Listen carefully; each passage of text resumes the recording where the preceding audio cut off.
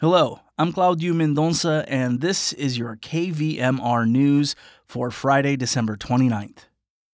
A Camptonville man was arrested for burglary on Christmas Day. The incident began around 8:30 on Christmas morning on Almora Road, where a contractor's storage container was broken into. One suspect, identified as 32-year-old Dustin Million Jr. of Camptonville, was arrested for burglary, and the vehicle used in the crime was impounded. Additionally, thousands of dollars worth of stolen tools were located and recovered from a Nevada City residence where the stolen property was allegedly sold. A second burglary suspect and 3 other conspirators in the case have been identified and referred to the district attorney for consideration of additional charges. Nevada County Sheriff's Office deputies in the North San Juan area had been working with the victim in November after an earlier burglary to the same location had been reported.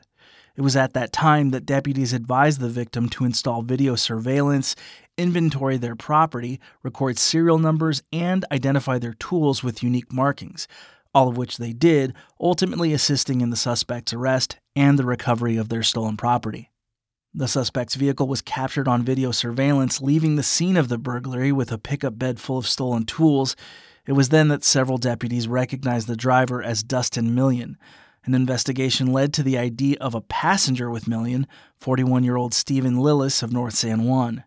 Deputies issued a be on the lookout, or BOLO, for the suspect vehicle to local law enforcement, and at around 9:45 on Christmas night, an officer located the vehicle and conducted a traffic stop on Highway 49 in Nevada City.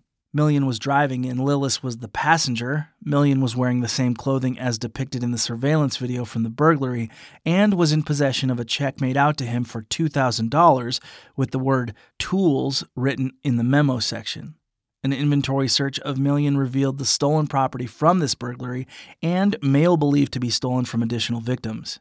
Further investigation led deputies to a property on Holly Davo Place in Grass Valley. A probation search of the residence conducted just after midnight on the 26th led to the discovery of even more stolen property identified as the victims.